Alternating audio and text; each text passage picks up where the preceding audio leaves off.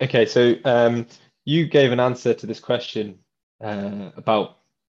well, it's under a medical registrar suitability station, and it was asking to describe your approach to the unselected take. Now, this is the first time this sort of station has been used, but the information that we do have on the recruitment website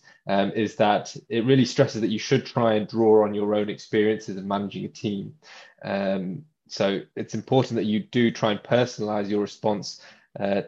as much as possible that demonstrates you as someone who's got experience as a medical registrar and someone who's got potential to grow as a medical registrar. So the more the blurb on the recruitment website that says that this question and is expected to last for 5 minutes. So it's really important that when it comes to topics like the acute unselected take for managing your team and for discharge planning, you have a structure to these questions. And I thought your response didn't have that sort of structure. I got the impression from when you were answering the question that you were talking from the perspective of someone who hasn't really done the medical registrar job and someone who's observed someone else doing it and from a distance and has sort of made judgments about what they think they would do once they are in that position. So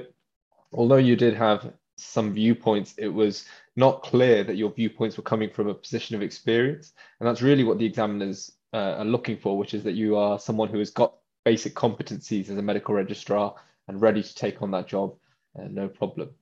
I mean, I think I understand the motivation for some of the context of what you're saying about sort of having this oversight position, managing the sickest patients as a medical registrar, and making sure that the patients you've got have been appropriately worked up by A&E and you're taking the select patients. But I think again, those perspectives are relatively minor when it comes to what the job of a medical registrar is. And yeah, of course, there's the clinical responsibilities, which you touched on a little bit, but actually what I would want to have heard more about were the non-clinical responsibilities. And that may be one useful way to split this answer up. So you talk about the clinical responsibilities to the A&E and to your medical team and to the consultant that you're working with, but also the non-clinical responsibilities as a leader of really the on-call team, of the cardiac arrest team, and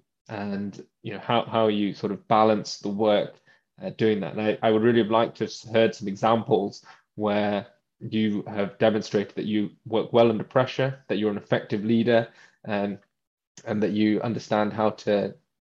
organize and manage a team. So again, a lot of buzzwords, a lot of important topics that you touched on, but I think that personal element, that structure, and sort of an acknowledgement of the wider responsibilities of the medical registrar would have really helped get your answer to a higher level.